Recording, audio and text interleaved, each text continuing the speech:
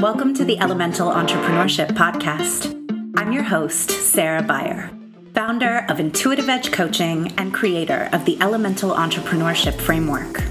I use the elements, earth, air, fire, water, and spirit, as a lens for understanding business and life. As you begin to understand each element, you can become an alchemist, able to powerfully blend the elements to transmute, transform, and create mysteriously potent outcomes with ease, leaving the people around you wondering, how are they doing that? As we navigate the unique challenges and joys that come with being a creative entrepreneur or professional artist, the Elemental Entrepreneurship Framework provides a guide to help you understand yourself, cultivate balance, and alchemize your business for magical results. I'm glad you're here. Hello, beautiful friends. It's so good to be back with you.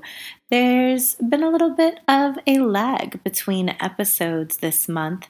Honestly, there's just been so much going on behind the scenes here at Intuitive Edge Coaching as I get ready for Black Friday and the holidays, and also as I'm restructuring and looking ahead toward what we're going to be doing in 2022. There's a lot going on that I'm not all the way ready to share, but I have a really exciting episode for you today, and I'm going to tell you all about it in just a second. But before I do, I wanted to let you know that I am making a very small number of holiday sales strategy and planning sessions available.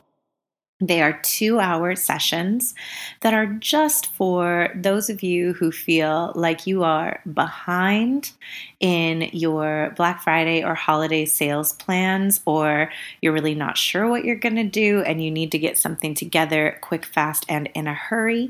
Maybe you just want a second set of eyes on your plans to see if there's anything that you're missing or anywhere that there might be money being left on the table, and I've got you. I love Black Friday. I really do. I love it as a consumer, and I love it as a business owner. I am not the kind of person who is like at Best Buy on Thanksgiving, though.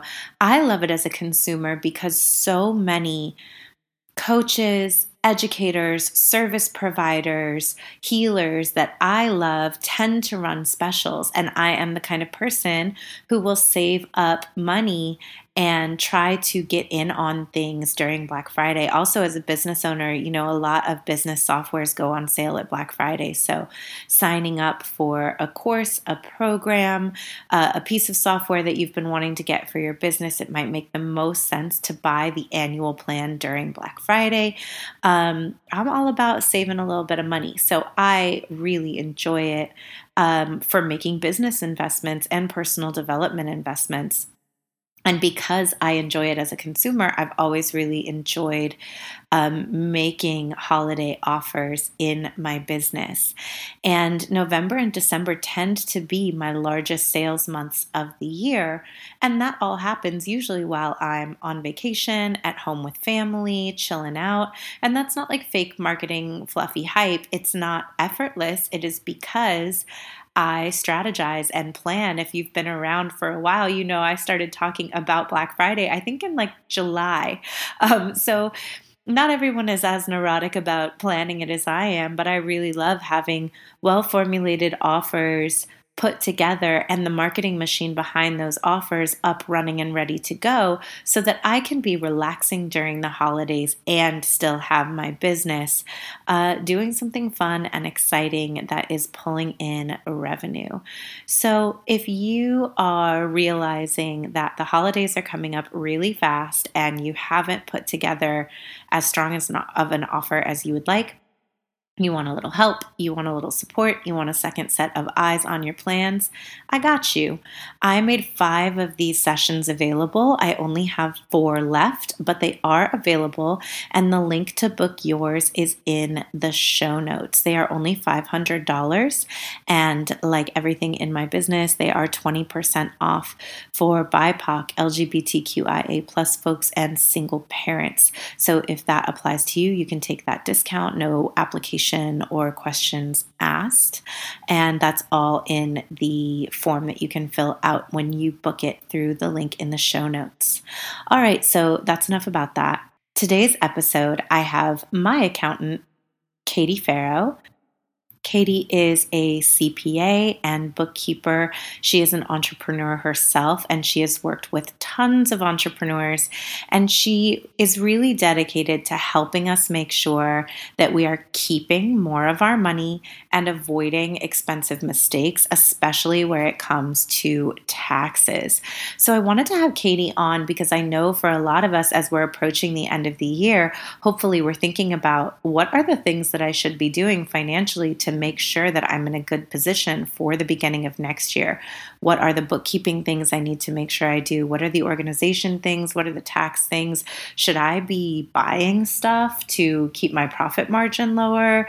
Like, what should I be doing at the end of the year? And Katie's going to come in and give us a lot of amazing information in this episode. So if you're not driving, get a notebook and a pen ready, get a beverage, cozy in, and listen up. There's also some really great resources in these show notes that Katie has provided to us. So take a look at all of the amazing resources, both free and her small business starter kit bookkeeping spreadsheet that she's offered us that are in the show notes. All right, without further ado, enjoy the episode.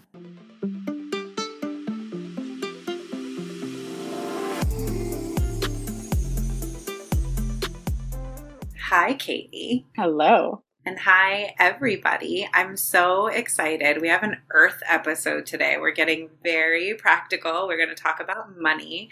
I always like with my artists, small business people, because some of us can get like very tense and anxious and emotional when we talk about money. So I always like to encourage you to like be cozy, have a beverage, have socks on, like take deep breaths if you notice that even just thinking about talking about end of year accounting is already making you anxious. I just want to invite you to drop in and let this be fun and let it be supportive for you.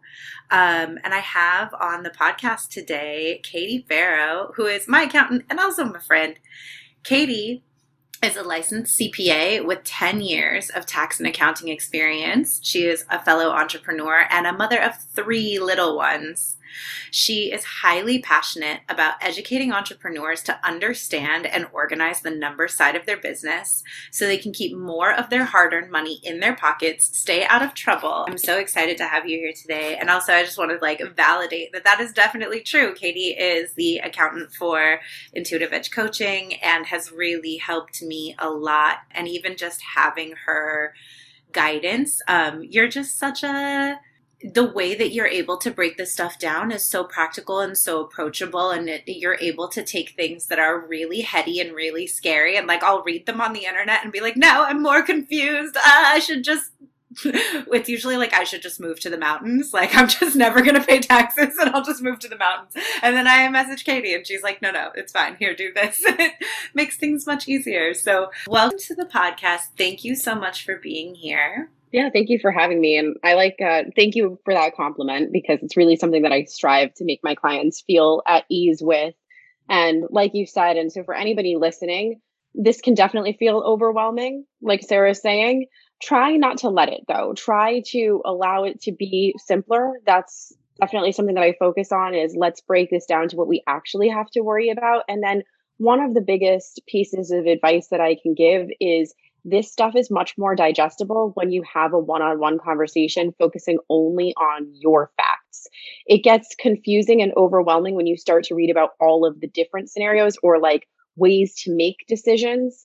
It's easier to have these conversations with a person. And that's not a plug. We're going to be talking a lot about taxes here. And so to clarify, I don't do taxes. I have tax experience, but I run a bookkeeping business right now. So I partner with CPAs, which really just means that I know a lot of brilliant ones. And I know enough to know who good CPAs are. But what I want you to know too is that there are an abundance of good CPAs, and they range from hire packages to people who will gladly do your return for you just at the end of the year, even with sloppy books. So one thing that I want to just encourage is now is a great time to start looking for a CPA who would be a good match for you. So you can do that through having conversations with people who are in similar places and spaces in their business and asking who they use, if they're happy, and having a conversation with the people that they recommend. Especially if you are like a creative, more heart-centered person, you're going to be able to feel if this person is the right fit for you. If they're rushing you, dismissing you, giving you answers without any explanation and leaving you feeling stressed, they're not the right person. So just keep looking. There's plenty of good people out there. And my big preface is I'm going to touch on some things to think about and some things to talk about. But when it comes to your situation, it's best done with somebody who's going to be looking at your unique situation. And let me just pop in and ask this question because I feel like I can feel the question bubbling up is when at what stage in someone's business should they be thinking about having a bookkeeper or should they be thinking about getting a CPA? Because I can already feel my people being like, oh, I'm not ready for that. Like, I'm not far enough along. My business isn't making enough yet. So if you were going to be advising someone who's kind of newer in it, like, when should they be thinking about getting bookkeeping support or working with a CPA? It's such a good question. And like the truth is, I'm thinking like I'm stepping back and reminding you that this is not a plug. Like if you come to me for taxes, I can't even do your taxes. And if I refer you to somebody, I don't get a referral bonus for the people that I'm recommending. So there's nothing in it for me other than the fact that I want you to avoid mistakes. Like is mentioned in the little bio that I wrote a few years ago. It's kind of nostalgic to have you read that because that bio is something that I crafted 3 years ago, like in the beginning stages of like getting clients, and my business has completely transformed from then, but my mission has not. So the reason that I started my business was I had that tax experience. I'm gonna try to nutshell this. I had my tax experience. I worked in corporate, and I ended up leaving corporate when like right before I had my first child because I got paid to quit my job, and I had a strange set of circumstances that had me open to thinking that that would be okay. Typically, that wouldn't feel okay to me. I had worked 29 years to get to the point where I was in my career, and I knew that when I left corporate, I was leaving it behind pretty much, or that I was going to take a substantial, like few hits down the ladder. When I left my corporate job, I was a stay-at-home mom, but people knew that I had that experience. So a couple of friends or friends of friends came to me asking some questions and so for help on bookkeeping and then with tax questions. So I would get into their stuff with the intention to help them. It really isn't that complicated. Tax and bookkeeping, if you are a solo entrepreneur, which I think most people listening will be, it's really not that complicated. But if you don't like learn what you need to know about it and have a few actions in place, and we can get into what I'm talking about more tangibly in a second, you can make some tiny little easy to make mistakes that actually really hurt you. And so the problem with tax is people will come to you. So let's say you started your business in January of 2021, right? Now we're in October of 2021, and you're starting to think, all right, it's time for me to think about taxes. If you're thinking about that in your first year of business in October, you're proactive compared to most people. You're probably going to blink and we're going to be looking at March. And around Easter, you're going to start going, oh my God, I still have not put anything together. I don't know what to put together. And you'll start looking into getting your taxes done. At that time, you might reach out to a friend of a friend like me. At that time, I'm looking at like almost ancient history of your business. I'm looking at January through December of the prior year. It's now April of the following year. We're already like a third of the way through the next year. Things that can happen is you can be more profitable than you realize you are, and you pay tax on profit. You may not have that cash anymore because you took the profit and paid down debt. You may have, paid your cost of living, but if you didn't set aside taxes, you could be in for a surprise on what you actually profited, even though the cash isn't there. And then you're going to owe some penalties for not paying anything in if you don't pay it. And it just becomes this uphill battle of, I didn't budget it. Now I've got to go and make it just to pay the taxes. The money that you're making is still taxable. And if you get into the scenario where you're paying tax, where you're paying penalty and interest, you're actually paying more than you should. So can you get out of it? Yes, but it's hard and it's like such a horrible feeling. And CPAs hate to be the bearer of bad news with that. Like there's nothing fun about telling you that you owe taxes for a CPA. They don't get a cut of it. They're not getting any of it. They're trying to keep it low. And so they just have to be the bearer of bad news that explains how this system works. And I saw a couple of bad situations like that, which made me go like, I really want to make sure that I'm a voice that can catch people on the ground level to tell them, if you're serious at all about starting a business, you should be looking into this because like I said, while it may feel overwhelming now, it's way better than doing it later. And you're probably really good at what you do, which means you probably are going to have some level of success. And with success comes, having to deal with this side of things. It is one of the things that is less sexy than working, a corporate job or being an employee, because that's managed for you pretty nicely. That system of being an employee is managed pretty easily and hands off.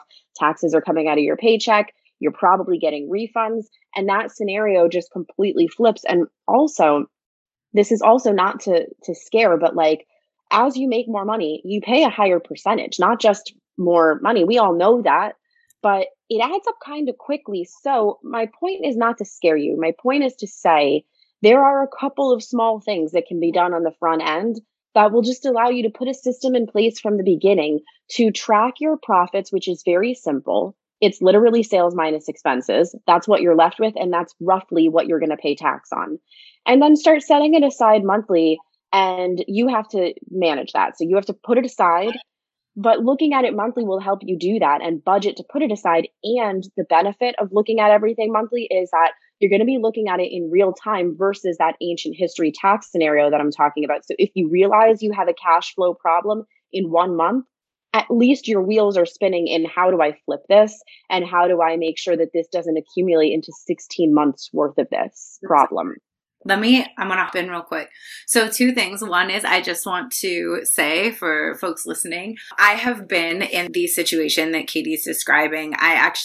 When I was in my 20s, one of the businesses I owned, I didn't pay taxes for like 5 years and it was really bad. And like, I was in a place, and in elemental terms, it's all water stuff. I was very emotionally avoidant about money. I had a lot of money trauma.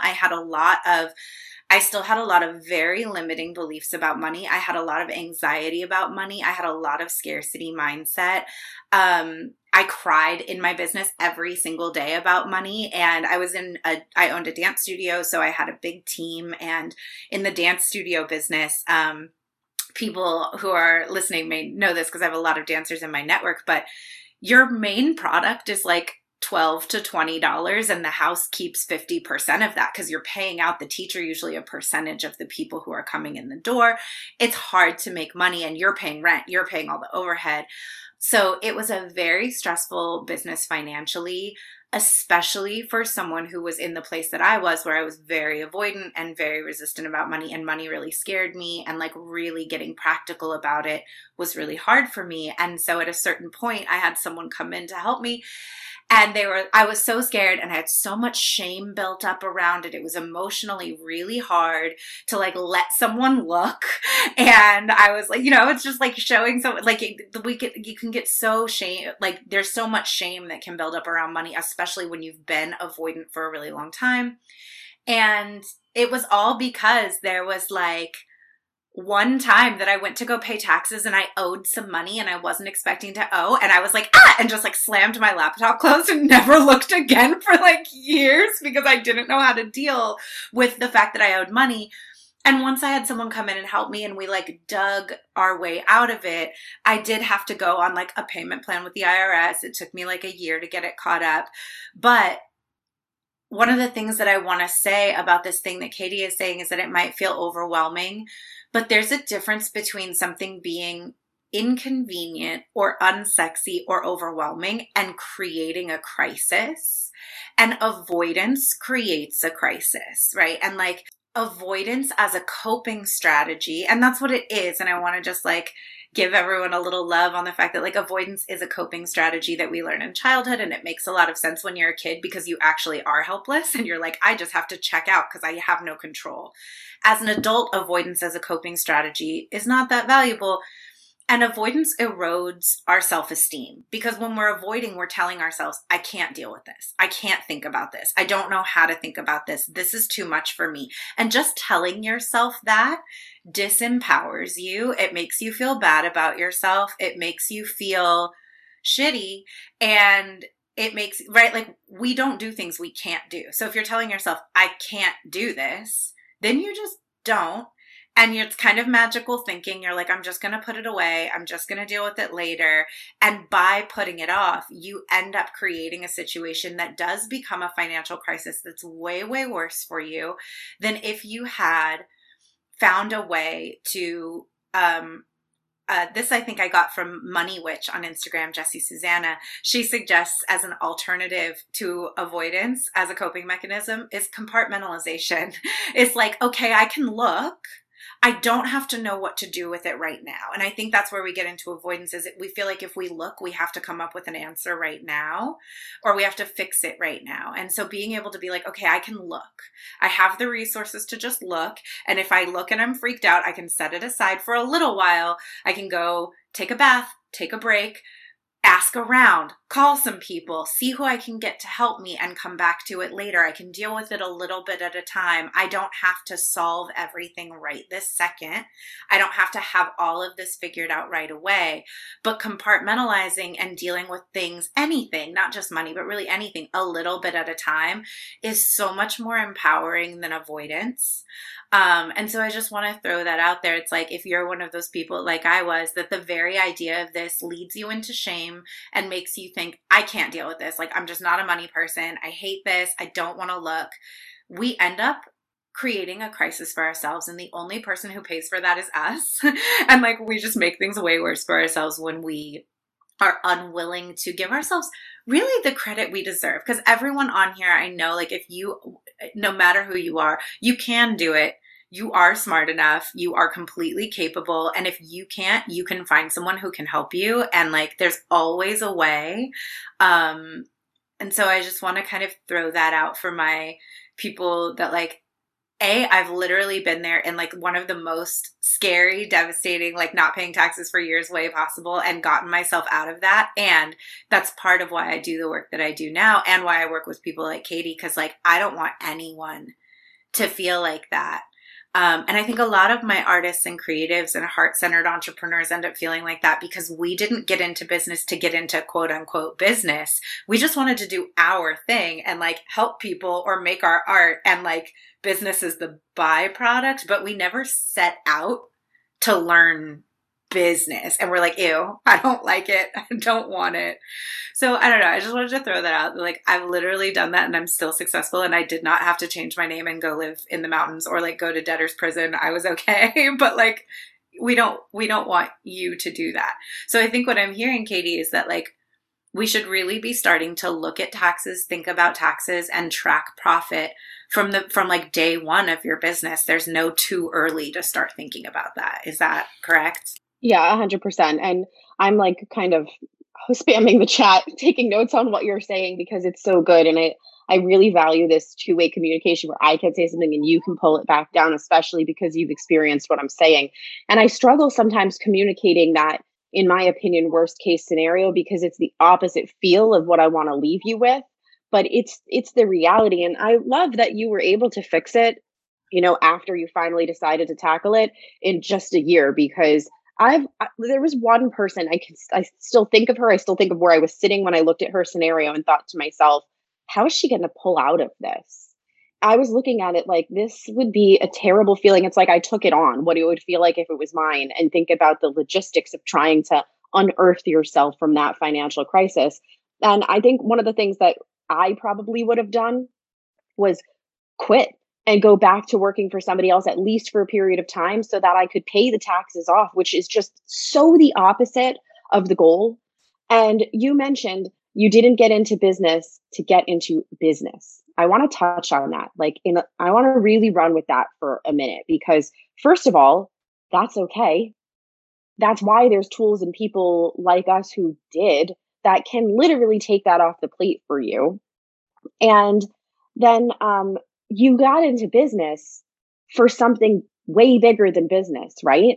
And so there's twofold, well, threefold, what maybe even fourfold, what you can do for your clients, like the way that you serve them, what you can do in your own life and the autonomy and like life that you can actually build as a byproduct of your profitable business, what you can do for team members that you ultimately hire if that's part of your plan, and what you can do like with the overflow for the people in your life that are not part of your business, right? Like for your kids, for causes that you care about, things like that.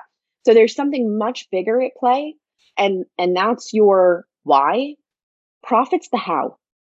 You can't do any of that sustainably, comfortably, and really to like the level of power that you're set out to do it when you're avoiding this. And if you are unprofitable, you can't sustain it. Yeah. So part of being unprofitable is having a cash flow issue too. And if you profited, but then you spent the money and now you owe the government and you don't have the money to pay the government, you profited, but you still have a problem, right? And so, yes, I there's other things that I wrote. Shame, and you don't want to let someone look. That's maybe the 50th time I've heard that. Like it's so common. So I really want to address it and say, if you're feeling that way, you're not weird. You're actually totally normal. Like that's the norm. And but what I'll say about that too is like we really don't care because everybody comes to us like that. So there is literally no judgment in that. We're looking at it like when you allow a bookkeeper or an accountant into your finances, we are not judging. We're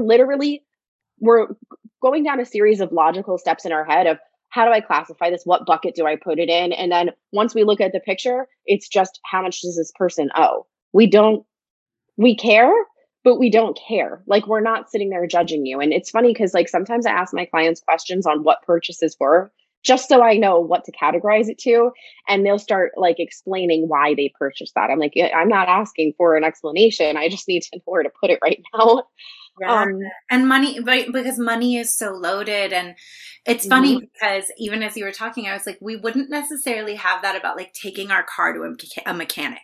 Like we don't feel shame about like what's going on under the hood of our car if there's something wrong with our car, or like even like going to a physical therapist. Most of us wouldn't feel shame letting a physical therapist run us through a series of diagnostic tests to assess what's happening with our back. But money is so loaded for so many of us, and it's connected to our family and stories that we heard growing up about what money means. And that I think I always in Elemental, I teach like if there's shame, there's shoulds.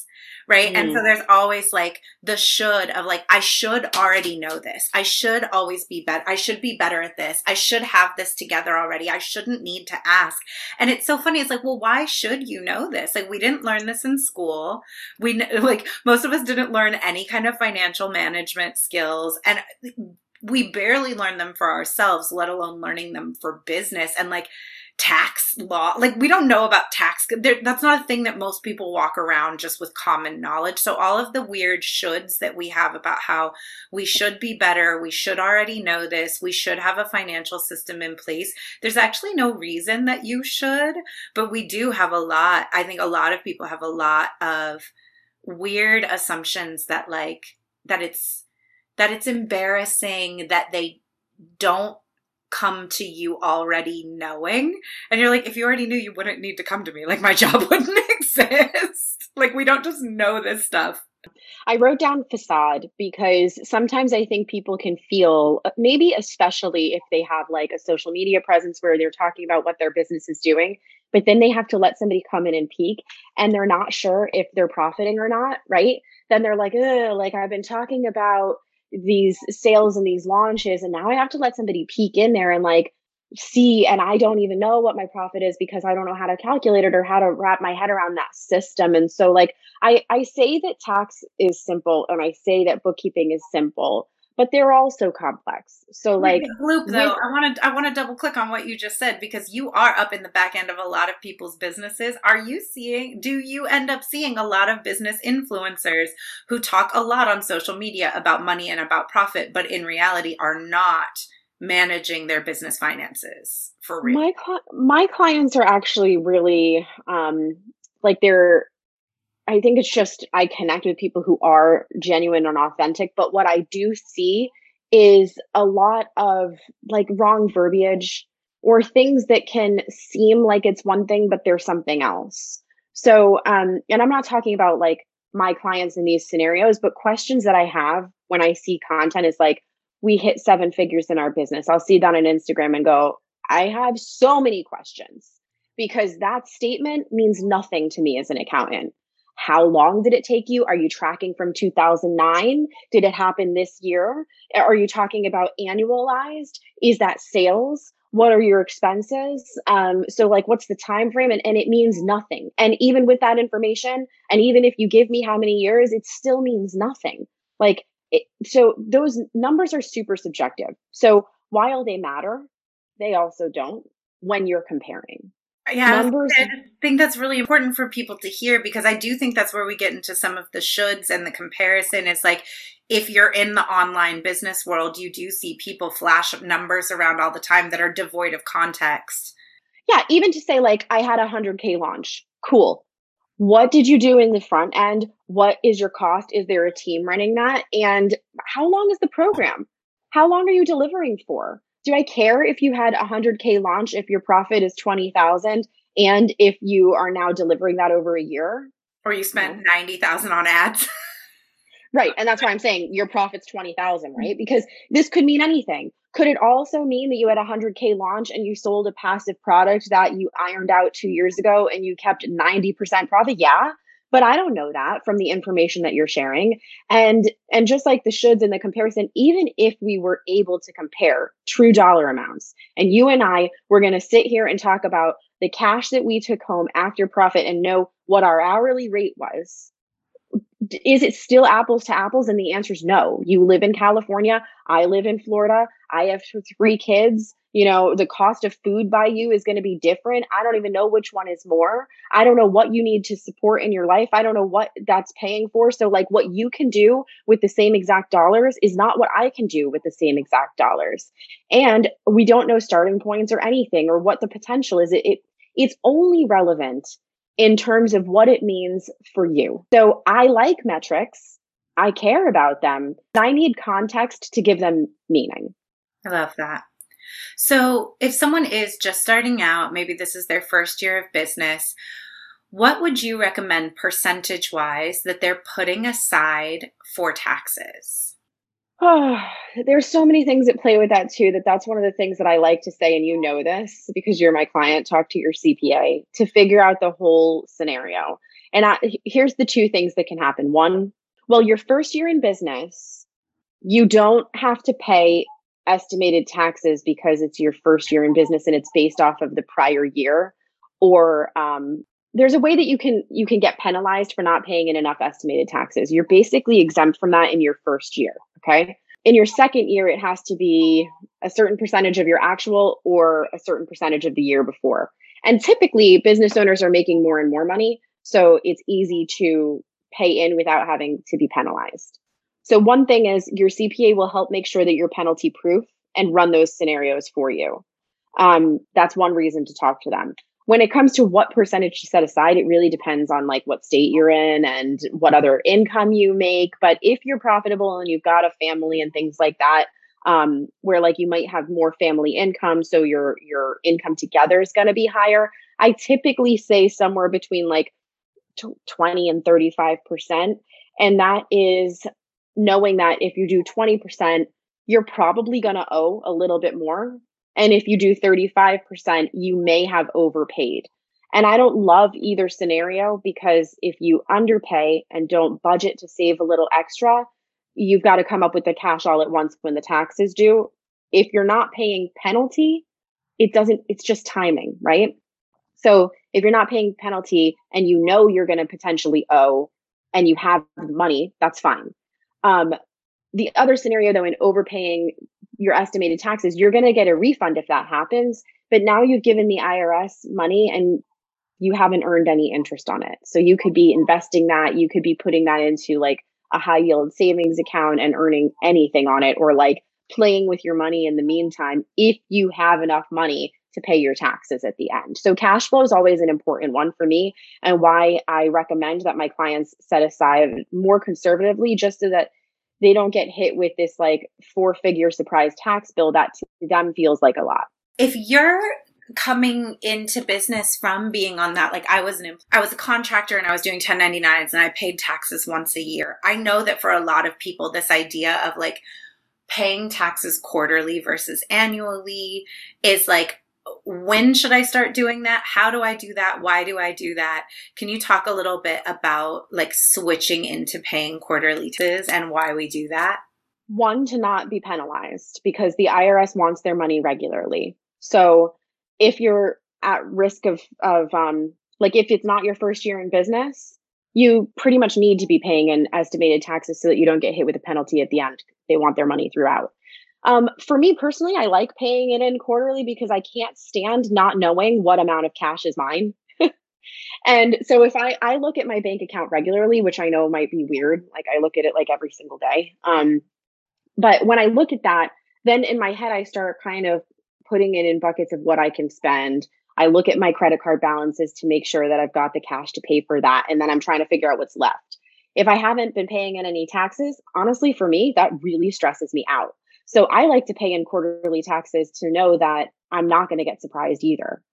Right now, what I do is I have it, I actually put it in Voyager in USD coin.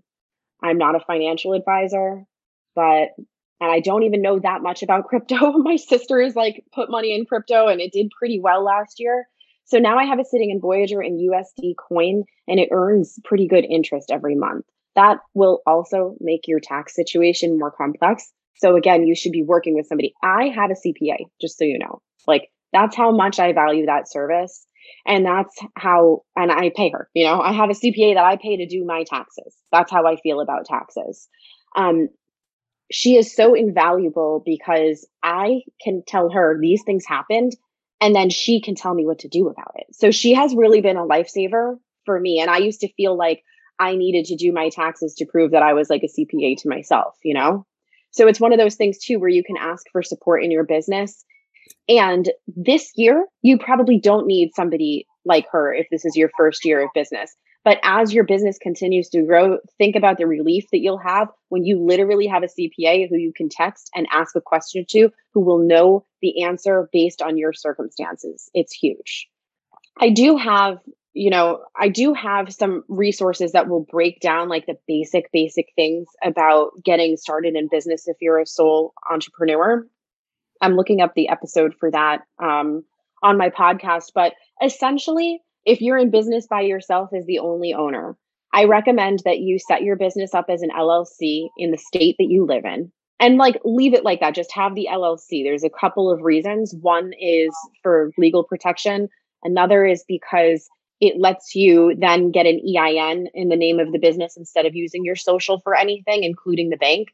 And then you can take that EIN, which is free, and the LLC, which in most states is pretty cheap. I know in California, it's not. Right. Everything is so expensive. And actually taxes are a lot more complex in California too. But you would take the EIN and the LLC and go to the bank, open up a separate business checking account.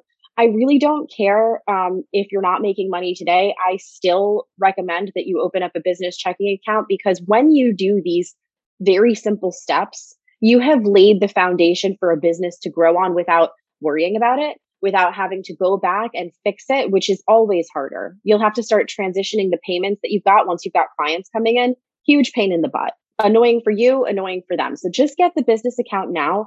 And when you do those things, not only are you set better for legal and tax purposes, but like your whole mindset around your own business is going to shift by making those changes for yourself. You're going to feel more serious. Your clients are going to feel that. Even if they don't know you have an LLC, you do. And you know that the way that you're getting paid is legit. And then you don't have to, unravel it and fix it if you succeed. It's when. I'm going to make these steps because I believe that my business is going to succeed, and consistently taking those actions in literally every area of your business, including this, actually makes a difference. So my recommendation, I'll recap: LLC in your state, EIN from irs.gov. It's like apply for an EIN. Take that and open up a business checking account. Try to get the fees eliminated or very low. I recommend Chase for that. I think that if you just maintain a balance of like 1,500 or 2,000, then you can have no fees. And it's a good bank for ultimately ending up having somebody kind of peek in. You can add an accountant access for free. It links with everything. It's a pretty well-known and reputable bank. And then what's the last one? Oh, the last one is, I just want you to know, and I don't want to get into the complexities of this today, but I want you to keep in your mind and reference back to this podcast. What did Katie say again? And it's when you start profiting, sales minus expenses, profit, more than 75,000 a year, and you're on track to hit like 100,000 plus, ask a CPA if it makes sense for you to become an S Corp. And that's where the LLC is important, in knowing that later down the road, you can elect for that LLC, which right now would be very simple for tax purposes and really change nothing for you. You can change it to be an S Corp, which ends up saving you money in taxes with a little bit of complexity. So your CPA should deal with it. But for a CPA, it's not complex. And for you, it's a conversation and a signing of a form. Yeah, I want to hop in and just like recap a couple things that Katie said that I think are really important for my folks who are just starting. Again, in elemental terms, like there's a reason that this is earth work, right? These are our foundations. And Katie touched on, like, when you have these things in place, they make you feel more confident as a business owner. And I can't tell you, like, I went through this, but I can't tell you how often I see it with people who come to me, especially with people who they're creatives, they're healers, they're artists. Again, they started their business just from like, I do a thing. And so I just started selling it, or it was a hobby, or it was my side hustle, or like people just started asking me what I charge for this. So I started letting people send me money on Venmo for it, right? Everything was by donation. Katie's making a face if you're listening on the podcast because she hates when business owners are taking their money via Venmo. So what ends up happening is that a lot of those people have this feeling of like, I'm not a real business owner, or like, I'm not legit. It actually contributes to imposter syndrome that what's under the hood, again, is a mess. And so that, again, like erodes our self-esteem. It erodes our confidence. It makes us feel less confident in promoting, in bringing more clients in. And so it becomes this weird catch-22 of like, I didn't set all that stuff up because I don't take my business really seriously as a business yet. And because I don't have that stuff set up, I don't take my business really seriously as a business. And it's really it becomes a loop, and it's preventing you from going out and promoting the way you need to. So when we set these foundations from the beginning for ourselves of having a business bank account, having your legal distinctions and your paperwork filed, thinking about taxes from the very beginning, and even simple things, and we get into this in elemental entrepreneurship and earthwork of like onboarding. How do clients book sessions with you? And like, I don't want to go down that road too much, but even just these simple things of like, that you understand the process of like how to have someone go from just hearing about you to paying you and becoming a customer. If you have taken the time to work that out and make it really seamless and professional for them, you feel more confident about promoting yourself. They feel more confident about giving you money because it doesn't seem as much as like, I just like sent this random person some money and I don't know what's happening with it. It boosts our business self-esteem a lot to have these things in place at the very beginning. And so if you're in this thing of like, oh, I'm just making money, and like maybe even I have a business account, but I'm really lax about it, and some stuff goes to my personal PayPal and I pay some things on my personal card and I'm not keeping things separate, you're again in that thing of like, your behaviors are again like contributing to some like business imposter syndrome, some low self-esteem. I heard someone on a podcast recently say when someone comes to them and says that they have money problems, they say you don't have a money problem, you have a money symptom of a behavior problem. And I thought that was so powerful and so important. And I really locked into that because I know I have that for myself sometimes. And I've been through that a lot where I was like, I thought that I had money problems, but what I actually had was money symptoms from behavior and habit problems. I had the habit of being too lax with what account I took money into. I had a habit of being too lax with which card I used. I had a habit of skipping steps in onboarding, or like sometimes I tracked the money and sometimes I didn't. So these were all my personal behavioral habits. And again, they manifested themselves in these money symptoms of like, I've screwed myself over. Now I owe money somewhere. Now I don't know what I really spent this year in my business because some of my expenses are on my personal card and I'm going to mess up my taxes. Like those are us being too lax with our habits in a way that's messing us up financially, but also it's messing with our confidence as a business owner. And so taking these simple steps at the beginning to like get yourself organized, it really boosts your self-confidence. And so if you've been avoiding it because it seems stressful, I just want to like throw that out there that like the benefit that you may not even be anticipating is how much more legit you feel and how much more you take yourself seriously, how much more comfortable you are inviting people into your business. It's almost like if I was going to invite you over to my house, would I not pick things up off the couch and make it so that you had a place to sit? Or would I take the time because you're coming over to make sure I had everything set up for you to come over? Making me smile. There's so many things that you hit on. But in the very, very beginning of me, like even having an Instagram, and I'm sure the post is even gone now, but it was like, I talked about how bookkeeping is basically the part of your business that is shoved under the bed or into the closet when company's coming over. Like I had those habits as a kid of like looking like everything was decent, but shoving stuff in places. So for me, it would be under my bed. I had like a bed skirt so you couldn't see it. And the underneath of my bed was always covered in crap.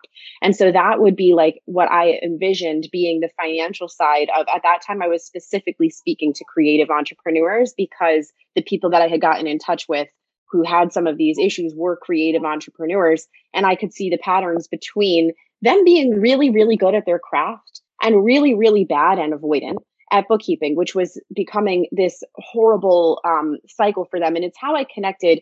Like for me, we're talking kind of about tax here, but I keep bringing it back to bookkeeping because bookkeeping is what makes tax easy. And bookkeeping is what allows you to see how your business is doing. And when you even put in a simple process just for you to track your books before you're ready for somebody else, you will be light years ahead of the game. And that avoidance you'll start to feel ready to face some of the bigger issues like tax. Tax is definitely more overwhelming. And the idea of you have to wait until it's tax time to have your return to actually know what you're going to file, right? But with bookkeeping, and like you have the link, Sarah. So if you haven't grabbed it, like grab your link for the Small Biz Starter Kit, because that is the perfect solution for getting started with bookkeeping. And also when you get that, which is a Google Sheets template for bookkeeping that takes all of the thought work out of it. I have templated it with the things that matter and made it so very easy for you to literally drop in sales and expenses. It's going to do all the calculating. You're going to get a video. You're going to have some other tips. It's going to talk about taxes in the video so that you can take that to somebody who can help you with the taxes. And they'll be able to know what you're actually doing versus having a mess on their hands, and they won't know how to fix it or will charge you a lot to fix it. And then for you working on that throughout the year, you're going to see every month as my recommendation, what you actually did and what you actually spent. And when you go in to track that, which the process should be, you're separating everything in your business checking account. So you're just pulling the statement at the end of the month and entering in sales and entering in expenses. And it's going to do the rest. You're going to give it a little category. It's from drop downs. It's going to calculate your sales and your costs. It's going to automatically show you what your highest income earner is and what your highest expenses are. And you intuitively are going to know how that feels for you. You don't even need a bookkeeper for that. A bookkeeper can't even help you with that. A bookkeeper can only like categorize it, and then you know how that feels. So with a lot of my clients, I think one of the coolest things that happens when they see where their money is coming from and where their money is going is they shut down income earners. They'll say it can go one of two ways. This thing is bringing in all of my money, but it's also taking all of my time and I hate it now. And this thing, like let's say it's a passive product or a different service. This thing that I have spent no time on, that people have come knocking on my door for, made 15% of my sales this month, and I haven't had any time to market it. Like, what if I shut this thing down and focused only here? And I've seen people shut down their biggest income earners on multiple occasions and flip it into the thing that they didn't have time to focus on because they were too busy working on this thing that they hate. And now their sales doubled. Expenses are very similar in that you're going to see where the money's going and you're going to know how that feels. You're going to say, all of that went to office supplies and just making stuff up. And then you'll look and go like, what did I buy? And it was a whole bunch of crap that you didn't really need. Lots of times it's softwares that you trialed that then build you something that seemed small, and you don't realize you're paying $80 a month for software you're not using, or annual subscriptions that are sneaky and hidden in there for like $200 once a year. It can really add up. And those things are leaks in your business. And when you have that simple way to track it, that is actually fun. And I'm not just saying that. That's not me saying that, because I actually prefer a more solid system like bookkeeping software. I'm saying almost 300 people have bought this template now, and people who actually use it freaking rave about it because they're like, this is so easy. This is so intuitive. This is so fun. And some people even use it weekly so that they can get that system in place and see and just being in it a little bit more, and them being the first person to touch it. Also, it removes that shame of inviting somebody else in. You get to clean it up.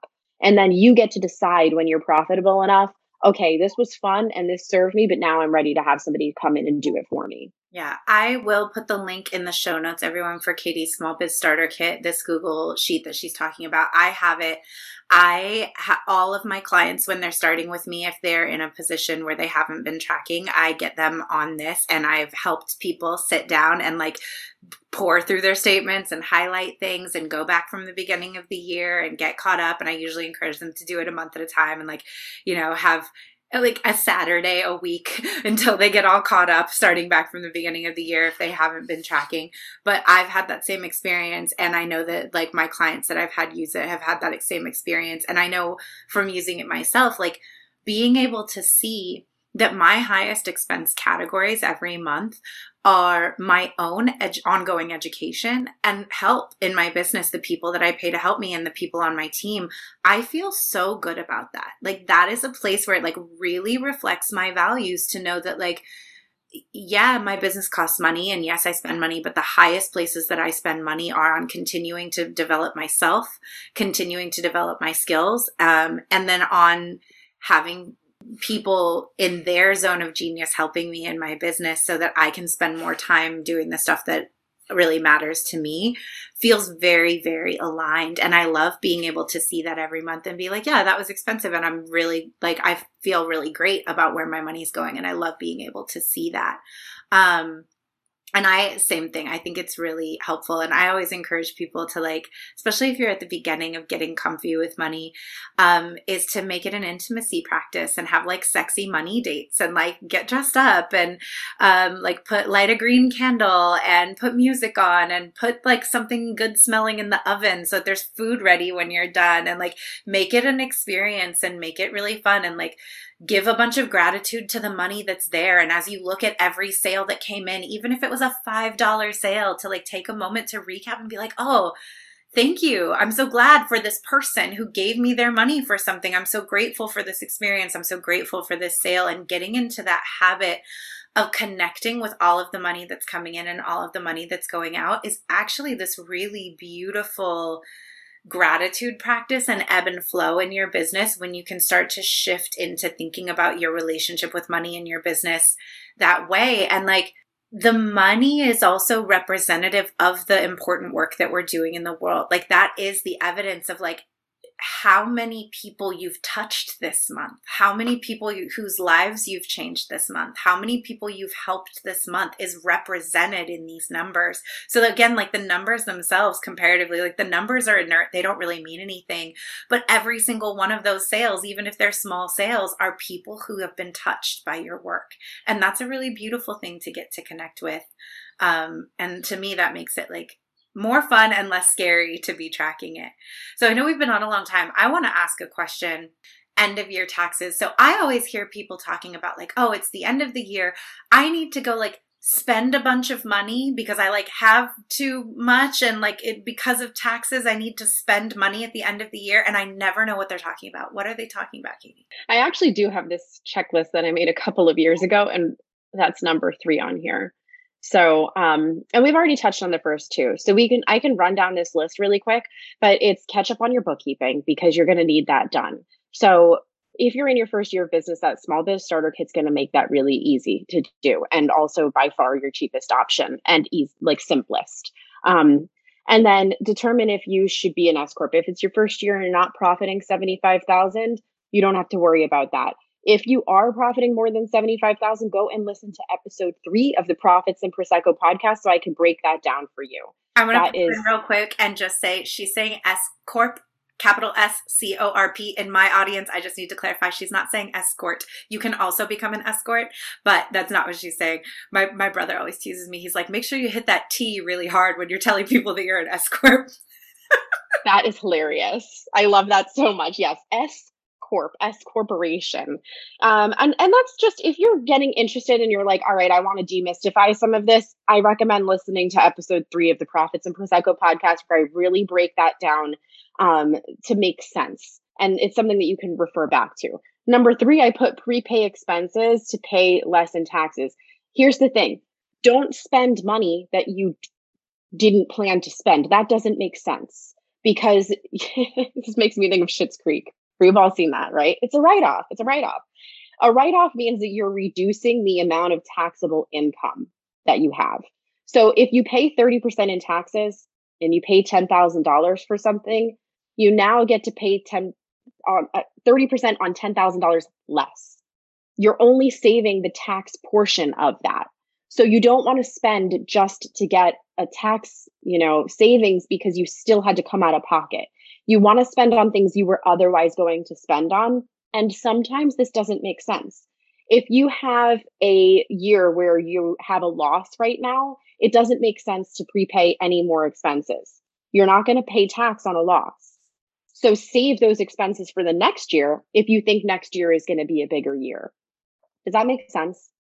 Yeah, that totally. Yeah. Think about when you're spending your expenses, but if you had some big crazy blow up year this year, then it might make sense to prepay some of your expenses right now. So if you use Kajabi, you could pay for the annual subscription for next year of Kajabi. And if you're a cash basis taxpayer, which you most likely are, you're going to get to write that off in this year, even though it's next year's. So if you had a high year, you didn't set aside taxes or anything like that, you can prepay it now so that you're paying less in taxes in this year. But sometimes it makes sense for it to rather be in the following year if that year is going to be bigger. Let me know if I need to say that a different way. But I think that's it's about as simple as it can get. What year do you want to take the expense? What year do you want to reduce your taxable income? And then for anyone who has inventory, which I doubt your audience does, but if you have inventory, it's a good idea to count your inventory at year end. How many things do you have in inventory and what did you spend for it typically? Yeah, I do have a good handful of people who have products-based businesses or have products as part of their business. So yeah, okay. Yeah. It's a good idea to count inventory on December 31st, because by the time you're getting into the next year, you won't know what your inventory was then, and you'll be trying to back it out, and it's just kind of annoying. So it's a good practice to count it probably monthly, but at year end at least. And you're counting the inventory at year end because that would mean going into the following year, you're selling products that you actually paid for the materials for the year before. Is that part of it? It's okay, got it. Yeah, I don't want to overcomplicate the answers to these. And also, I think that like inventory for businesses under a pretty high threshold don't actually need to track inventory, and they can expense it all in the year that they purchased it. But if you have a lot of inventory is not actually an expense until it's sold. It's an asset. It's like having a car. And so like if it's something that is sellable and it's not expensed, it's not written off until it's sold. So you could buy it and not have cash, right? Because you bought it, but you can't take the deduction until you sell it. Got it. And so that's a little bit complicated. And it's simplified if I just tell you to count inventory at year end. And if your accountant needs that number, you've got it. They're the ones that move this stuff around, you know? And but if you fall into the category of being small enough and you have inventory, you can look up like, when do I need to track inventory as a small business? And there's the thresholds. I think it's kind of high now. So you might see it doesn't really matter and it doesn't add you a lot of benefit in your decision-making process. And so maybe you just always put it to expense right when you pay it because you know you're going to be under, I think it's millions in sales. I might be wrong though, so check that. And then I mentioned miles. So at the end of the year, it's good every year if you're taking any business miles in any capacity to write down what your odometer was on 12/31 of every year. December 31st, write down what your odometer was at. And then you should be tracking miles if you're actually driving. I go nowhere, so I don't track miles. But if you're somebody who drives around for work, you want to be tracking miles. And a nice thing is all the things that I talked about with my small biz starter kit, I was talking about my profit and loss workbook. If you buy that small biz starter kit, it also comes with a Google Sheets mileage log, which will make tracking this very simple. But you don't even really need a sheet for that. It can be as simple as writing it down in a notebook or the notes thing on your iPhone. It's just what day did you drive? Where did you go? What were the miles? And what was the business purpose of that? And so I like to give these tips because these are fun ways to save a little bit of money. What counts as business miles is basically anything where you got in the car to drive for business. So that can include trips to the post office if you're sending client gifts. It can include going and picking up office supplies, meeting clients, driving to networking events, things like that. One thing that it doesn't include is commuting, and commuting is going to and from like your home to the same place of work each day. So like I have an office space and I can't deduct those miles. But if I go to the post office, I can. Okay.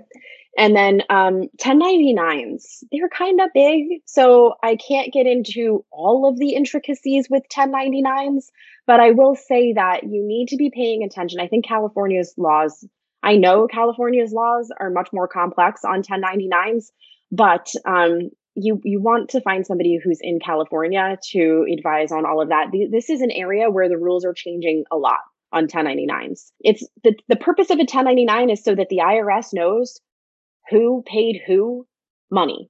Why? Because if I'm going to pay, well, let's do it the way that it actually goes. You pay me, right? You're deducting what you pay me. So money has gone to me. You don't pay tax on what you pay me. So they want to make sure that I'm paying tax on what you paid me. So you're reporting it with my EIN. The IRS gets a copy of that. And then they're going to look at my return to make sure that I claimed at least that in income. Right. Does that make sense? And for most of us, I'll just throw this out. If you're like a solopreneur, the people that you would need to 1099 are contractors in your business. In California, I don't know if this is true for every state. I think it's like if you paid a single person more than $600, that then you have to 1099 them. And I want to make sure this is true. If you're paying them via PayPal as a service, a goods or service, you don't 1099 them. PayPal 1099s them. Is that correct? Correct. And the threshold used to be much higher for PayPal. So this can get confusing because you won't file a 1099 and then the person will be like, where's my 1099? And you'll say PayPal's going to give it to you. But PayPal didn't have to issue a 1099 unless it was like over 200 transactions or $20,000, something like that. So they could fall into this gray area where no 1099 was issued because you don't have to because of how you paid, and PayPal doesn't have to because they got paid too little.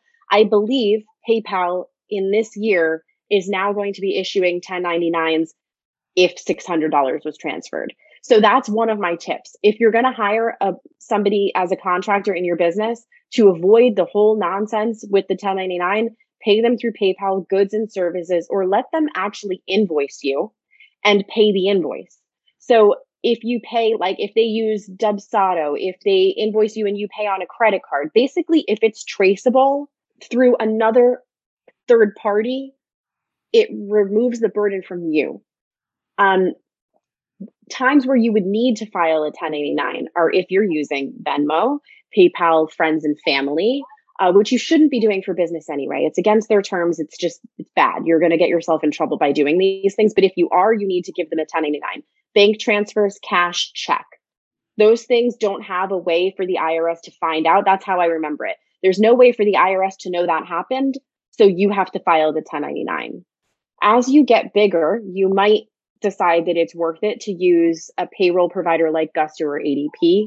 And then they're going to file that. That's part of your service, which is nice also. So like, that's another good way to pay contractors. But if you're just getting started, it's good to do PayPal, goods and services. That will put it on PayPal. But you want to look at that and you want to make sure that you have paid everybody the right way, because 1099s are something where like, because the other person is anticipating it, they could report you for not filing the 1099. And now you're going to have like non-filing penalties. And it's just annoying. So just look and see if you need to file them and file them if you do. Filing them timely is not that difficult. Okay. Another thing that I put on here is this probably won't pertain to you in your very first year of business, but it's a good thing to look at year end. And as like you grow and end up working with people, decide if a retirement account is good for you, because there's lots of different options for opening up a retirement account through your business and ways that you can. This is one of my favorite ways to save money in taxes, because it's basically moving it from one of your pockets to another pocket and you get to deduct it. So opening up a retirement account can be beneficial. And then I put make your fourth quarter estimated tax payment, because that happens. It actually happens in January. And then contract your trusty CPA for tax prep, because I just want to keep reiterating, they will help you with everything above. Yay. I love this. This is so helpful. Thank you so much, Katie, for coming on and for sharing all of this info. I don't have any questions in the chat over here. So I will say that Katie has her own podcast, as she mentioned. It's the Profits and Prosecco podcast. I will link that in the show notes. And I will also link the Small Biz Starter Kit. So if you wanted to get started on going back from January, cleaning up your bookkeeping, getting everything tracked so that when it's time for you to do taxes, you have all of it organized, then I will make sure that you can get that. And where can we find you online? How can people connect with you online? Instagram is the best, at Orderly Accounting by Katie. And I put in the chat here, for entrepreneurs, I think the two best podcast episodes are going to be that episode 3 about S Corps and episode 29, which is just it touches on a lot of the same points, but in a slightly different way. So it's tips to increase profit. I love it. Thank you so much, Katie, for coming on. And I will have you on again. I always think it's good to get in there and like get granular with some of this money stuff and have a chance to have these questions answered, because I think a lot of us who are just starting out and trying to DIY everything are getting a lot of information, really, like, y'all, from memes. Don't learn information from memes, but like, or like make memes the jumping off point to go ask someone questions or to go watch videos or to go read a book. But don't just don't have a saved gallery of memes of financial information and call it a day. But like, we're getting a lot of information from a lot of different places, hearing confusing things, hearing information about taxes or about end of year finances or about entrepreneurship, money stuff from other entrepreneurs whose businesses are totally different from ours or at a different place in their entrepreneurship journey from where we are. And like Katie was saying, like things that apply to their business don't apply to us, or, you know, like this thing of, oh, I have to go spend a bunch of money because it's the end of the year. And you're like, do I need to do that? Well, no. Or even the tip she dropped about not becoming an S Corp until you're hitting around 70,000 in profit. Those are the kinds of things that like you don't know until you know, or you don't know until you have someone tell you, and you're looking at all this information trying to decide, should I be an LLC? Do I need a DBA? What do I need? How do I do this? There are people out there like Katie who are happy to answer these kinds of questions for you. And it really is preventative. I'm thinking about brushing and flossing. It's like you do all of this so you don't need very expensive dental surgery. Like, it's not glamorous to floss, but there's a really good reason to do it. 100%. Yeah, I'm thinking preventative maintenance. Yeah. I've almost forgot to say this, but this is a good resource to go to katieferro.com/reminders, because there I email bookkeeping reminders and tax deadlines. They're simplified, but they'll just come once a month. And when you sign up for that, you get like a drip of, I think, like 18 seriously good emails. I used to have like a little course a few years ago, and I basically was like, I just want to give this information away for free. And so it drips it out twice a week, I think for 9 weeks, of the most common questions that I get, including what kind of credit card should I use? And I think I have something in there for estimated tax payments. I kind of break it down a little micro, so it's not so much information all at once. So I would go there. And one thing I Googled while you were talking to circle back to is the inventory requirement. You can expense that, so you don't have to worry about tracking inventory if you are below $25 million in revenue. It used to be $1 million and it changed in 2018. So it's a really substantial difference. So you can still track inventory, but it's more for your own benefit of knowing what you have on hand. Awesome. Thank you so much. I will put all of this in the show notes. And thank you, everybody, for listening. As always, if you like this, if it was valuable for you, give it a like, a share, a subscribe, share it on Instagram, tag me, tag Orderly Accounting by Katie, and we'll share it in our stories. And for both of us, I know this is true. Like, we're regular people. You can DM us. You can hop online and talk to us anytime. If you are listening to this and it sparked a question, go holler at Katie in the DMs and like say, hey, I heard you on this podcast and I have a question about this thing you said. Both of us we're here. We're accessible. You can talk to us anytime, and we want to help you. And we just want to see everybody like win and be profitable and not end up owing the government a lot of money. It's really And stay in business and do the things that you set out to do. Yeah. Thank you so much, Katie. And thank you, everybody, for listening. Have a great rest of your day. Thank you. That's our episode for today. Thank you, as always, for being here and for listening to the podcast. I know there are so many things that you could be doing with your time, so many things you could be listening to. It is an honor that you choose to be here. Connect with me on Instagram at Intuitive Edge Coaching, or join my Facebook group, Unstuck Group, to suggest topics or people that you'd like to hear me interview on this show. Have a great day.